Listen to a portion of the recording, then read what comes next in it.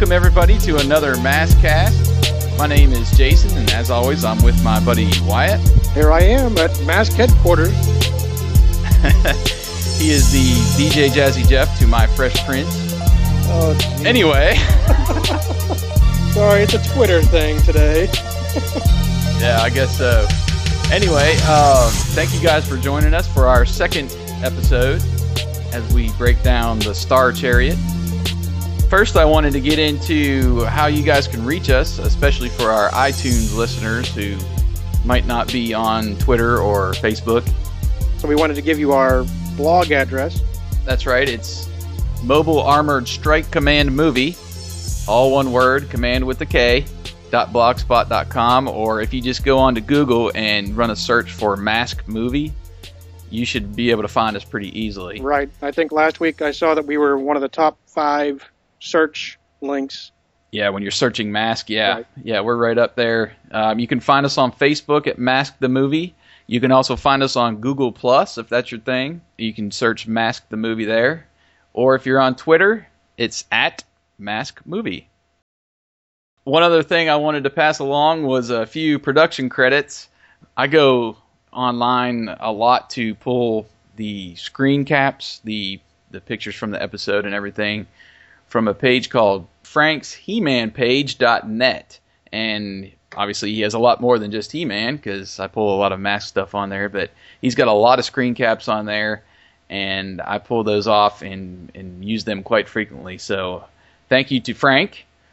And then a quick note on our songs that we use for the Maskcast. The main theme is by a group called Video Micro, and they're actually out of Oslo, Norway.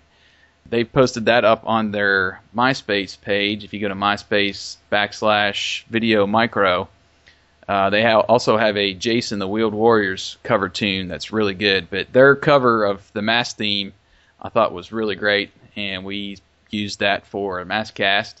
And then also the hip-hop remix, which I was really excited to find. That is by DJ T, T-E-E, and he's got a YouTube channel, DJ T Beats, where he has a ton of 80s cartoons that he has dropped a beat to. He-Man, Silverhawks, G.I. Joe, Transformers, Voltron. There's a bunch out there. Nice. And I thought they were really good. So thank you to DJ T for providing the hip-hop remix that we've been using. So that's all for the production credits, and you ready to get going? I am. Let's start the Maskcast. The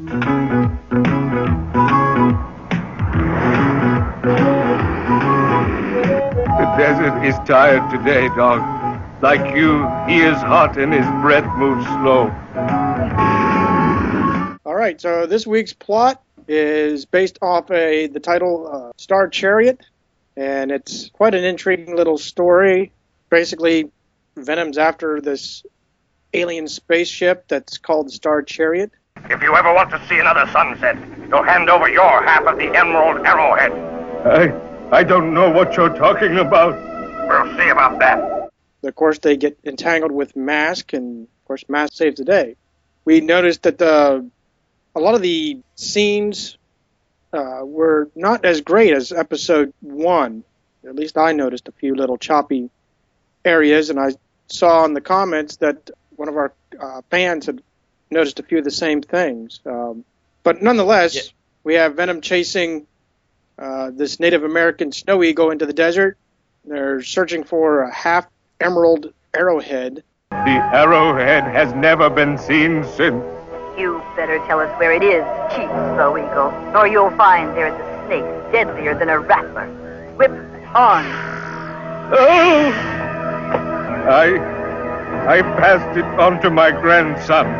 Please, don't hurt him.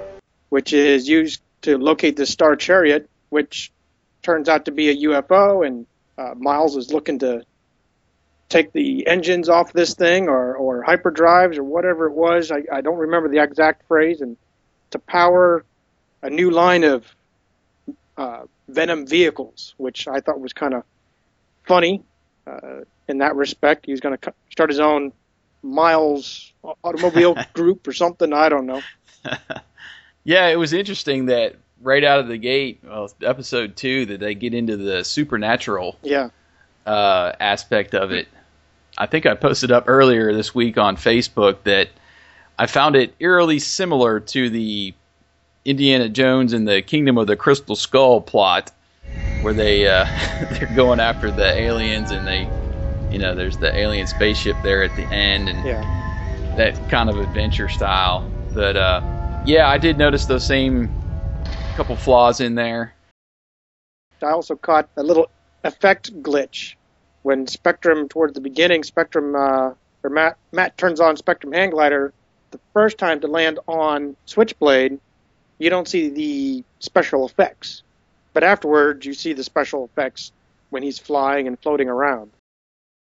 I didn't buy too much into the glitches. I thought the story was well done. Yes. And we got to see the girls.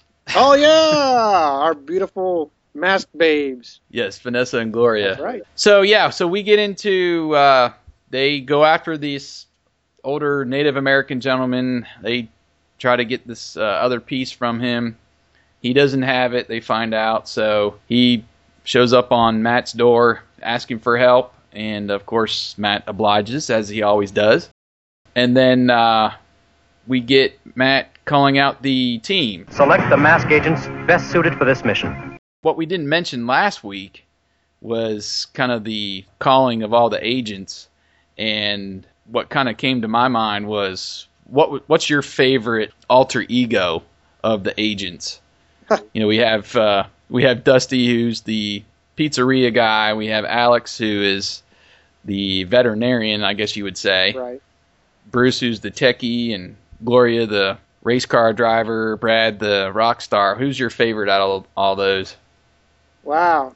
Well, as much as I'd like to be the billionaire, like Matt Tracker seems to be, honestly, I'd equate myself more along with Bruce, because I'm a techie kind of person. I enjoy building sound systems and working on cars and stuff like that. Well, I think my favorite alter ego of the masked characters would probably have to be Brad, since I'm a big music person. See that? Although I probably wouldn't last too long in the band, and I'm not sure how long he should have lasted anyway if he's like cutting out in the middle of songs. That's right. But I think the funniest one to me is Alex, because it seems he's always got a different animal or something he's doing. Yeah. The one time he's got that snake that he has some snake, and he puts it on another guy's shoulders and then books it out of there, Right. Then he has a rat and right. a rabbit, something else. This time he was washing the dog and left the dog there to shake off. Right. Well, I noticed on that same line they're thinking there, I noticed how Dusty was in the middle of making his pizza and shoves it in the oven. Yeah, it just takes off. Yeah, I'm just hoping that thing ain't on. And the Bruce Pogo stick, I love that one. That was awesome. Or how Gloria is driving. Here's another. She's driving her car. Well, that's the thing. If you look at it though, here's the other glitch. That's the other glitch I caught. Gloria is driving Shark. That's the paint job in one scene. When she goes to the next scene, right. the paint job changes, and then right. I've yet to get why you would abandon your car at an intersection when you need to go to big job. It doesn't make sense. 1 and 1 don't equal 2 here, so. Yeah, I gotta hurry up and get to Tracker Oil, but I'm just gonna leave my car in the middle of an intersection. Unless and there's run like for a it. secret telephone booth, portal thing like Matt Tracker, we don't know about. But anyway. Oh well, that was pretty comical in this episode. Yeah. But let's get back to this episode. I think we're assembling Mask, and then we get to the point where Scott and the small little Native American boy are fishing. Right. And then he gives him the emerald for a day. I want to show my friendship. It's so beautiful. It's a tradition in my tribe, between friends. You can wear it until the setting sun. Wow, thanks. And I'll take good care of it. I guess as part of his culture. I think that's what he says. Right. And then Venom. I'm trying to remember how they get back on the scene. I don't know if they track him somehow or does the maybe it's the older guy that when they confront him at the beginning, he tells them that his son has it, but coming up to the scene, up to the lake, I mean, how do you track it unless Miles had something in Switchblade that tracked the emerald somehow. But nonetheless, here's Miles and Venom showing up on the scene, and it's the Indian boy, all right. That arrowhead will lead me to the biggest prize of all, the Star Chariot. Move in. Of course, just in the nick of time, here comes Thunderhawk and the rest of the mass team hopping over. Well, that's because T-Bob sent out the emergency frequency. Right. Remember, which wasn't in episode 1, but all of a sudden it said in episode 2. Exactly. That was the big upgrade they must have needed or something. I don't know. So Mask gets on the scene, and one thing I noticed about this episode compared to last is you get to see a lot more of the Mask capabilities from everybody. Right. And of course, you mentioned earlier about Spectrum's hang glider. What is it? Yes, the hang glider, where Matt jumps out of Thunderhawk and onto Switchblade, and then from Switchblade down to the ground. Spectrum hang glider on.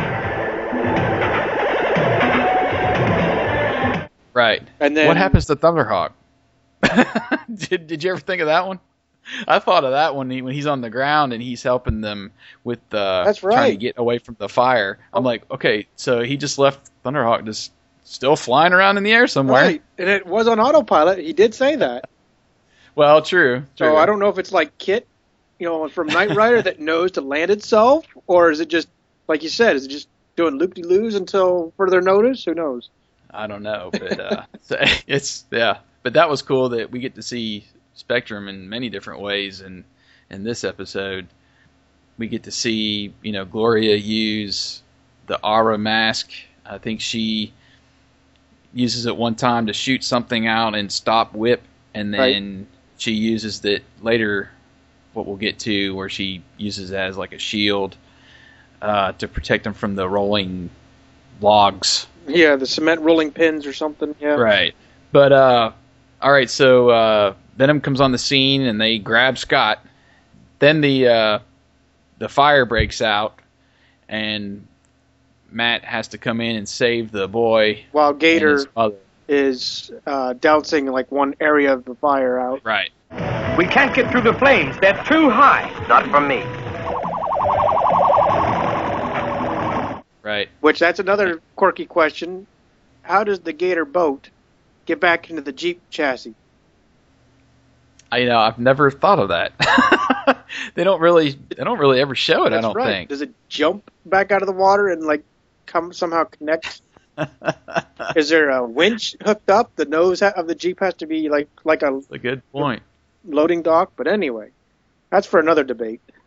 I guess so. Yeah, we'll have to come back to that one. So after the fire, So after the fire, they go after they track Venom back to their that little cave or hiding spot for that UFO. Right, and they have that funky little compass thing. They put the emeralds together, and it points them to this place on the map where the Star Chariot is. Right. Let me go! Let me go! Shut up. At last! It's taken me 10 years to find the other half of the arrowhead. According to the symbols on this ancient Indian tapestry, the emerald arrowhead will point the way to the Star Chariot, an alien spacecraft buried beneath the desert 1,000 years ago. And Venom's getting ready to, of course, take it and use it to rule the world, as Miles always says. Right. And here comes Mask to save the day. Right, they're tracking him, and they set up that trap where Alex, he parks Rhino in the middle of the road, and he's kind of flat on his face. And then Shark comes up and does something funky with the parking light laser beams or something, and ends up dropping poor Mile Mayhem's drawers. I thought that was actually a little gentle humor, comical humor. What was it? I think it was Bruce that did it or something. I can't remember exactly how it happened. Sure, down. Yeah. So he loses his drawers, and then he threatens them. I wouldn't want anything to happen to this boy. Roll off your attack. I wouldn't want that fine young boy to get hurt. Don't worry about me. Blast them. So they take off, and then they still track him, though, because they get to the door, they open the door, and then all of a sudden, Mask is right there, Yep. And they get Scott back. Right. Well, they get Scott back, but they remember that he got pinned or something against that cement roller. So you see Matt, here's where I thought was really actually cool with the episode, that there was actually a good drama here. We'll be crushed! Don't give up so easily, fool! Sniper, fire!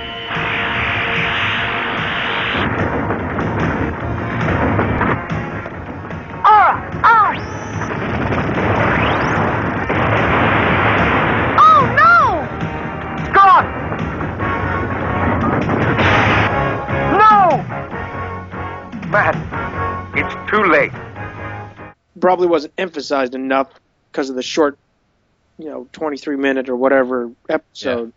But you see Matt panics. Oh, Scott, T-Bob! And then right near the end, as they battle and win the battle there with Venom, all of a sudden, here comes Scott and T-Bob walking out of the spaceship. Right.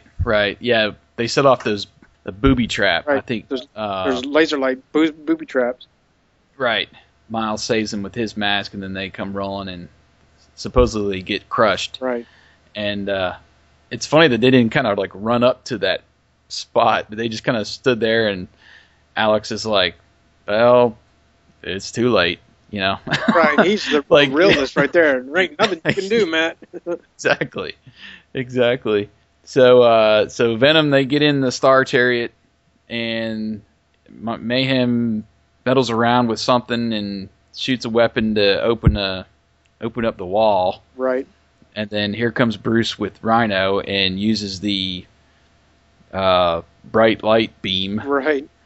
To blind them, right. Which apparently was just enough for them just to want to get the heck out of there. So they retreat. They hop out of the ship.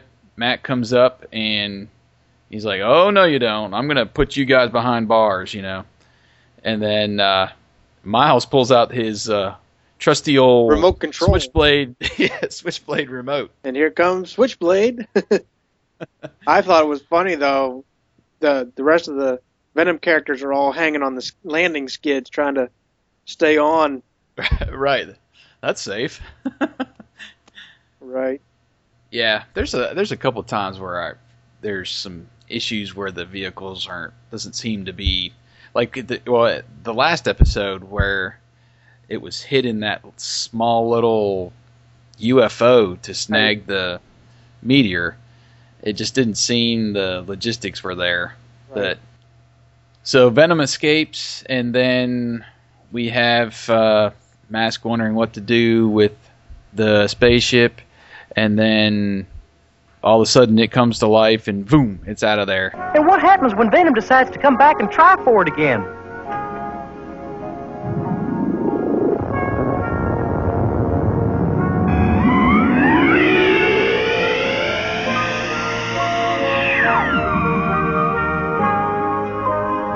I do hope that answers your question, Dusty old chap. Right. And that solves that problem. That's right. And that pretty much wraps up the episode. Right. Except for the PSA at the end. Right. With Alex warning not to pet those strange dogs. That's right. You just don't know what they might do. Because they think you're a stranger too. That's right. Hey, look at the great dog. Come on, pal. Let me pet you. Careful, Scott. You know that dog? No, but he's so friendly. You have to be careful. He could bite. Remember, you're a stranger to him, too. All right, so let's talk about the rating. What would you rate this episode? Well, I'd have to go with a 4, mainly being with a little bit of the glitches that were there in the episode. You know, you see Buddy Hawks, you see Gloria driving Shark one moment, then it's a whole different paint job, and then she just abandons the car.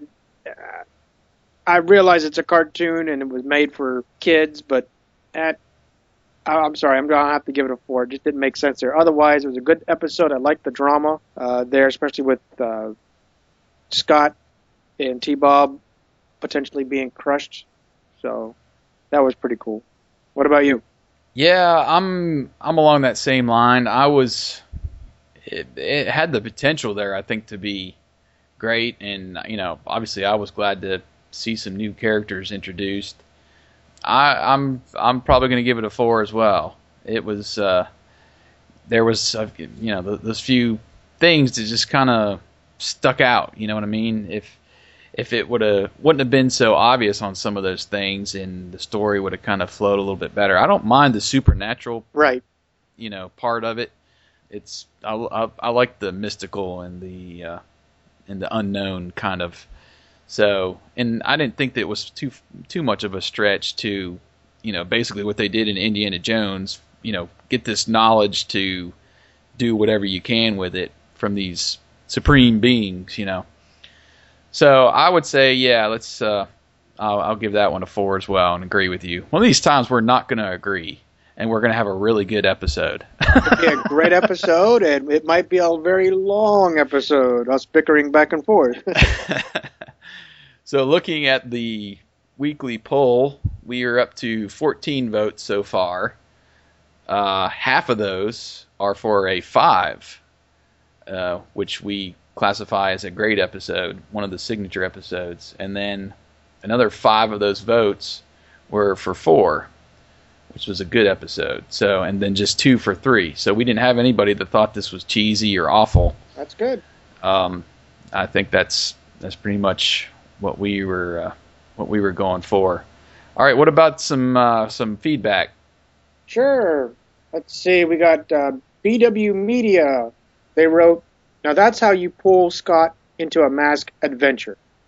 There were a few points where I thought they could have put a little more emotion into a line, but otherwise a good episode. Plenty of action, strategy, and the introduction of the female characters that wouldn't get toys until later in the line. I do wonder how the aliens picked up Scott and T-Bob without anybody noticing, took them all the way to their planet, repaired T-Bob while healing Scott, and brought them to the chariot in such a short amount of time. And how did they know to? Were they monitoring the Star Chariot all this time? I know the series likes to follow around mysterious relics most of the time, which was part of what made the show interesting. And I hope you remembered in your movie script, but there are a lot more questions about this one than many of the others I recall from the series."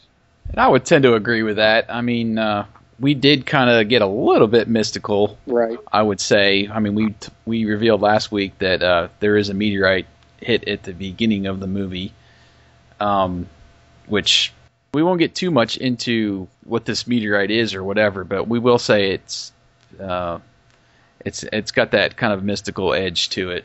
And we got another comment from Anna.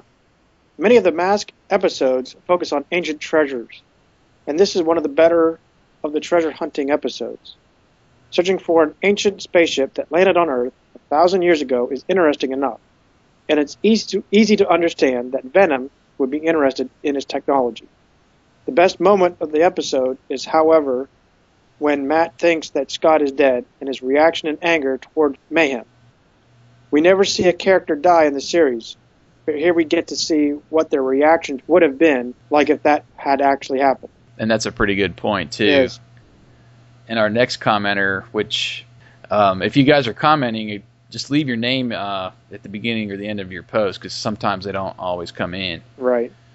The next comment was, "The one thing that sticks out every time I see this episode is Matt's reaction to Scott's death.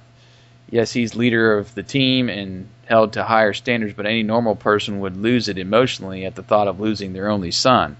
I think this shows a different side of Matt, as in having problems with expressing his own emotions and maybe being in the position he feels he is in that he can't ever show it. Let's be honest, he never gets overly angry with Scott every time he manages to interfere with the mission. Maybe that's his weakness.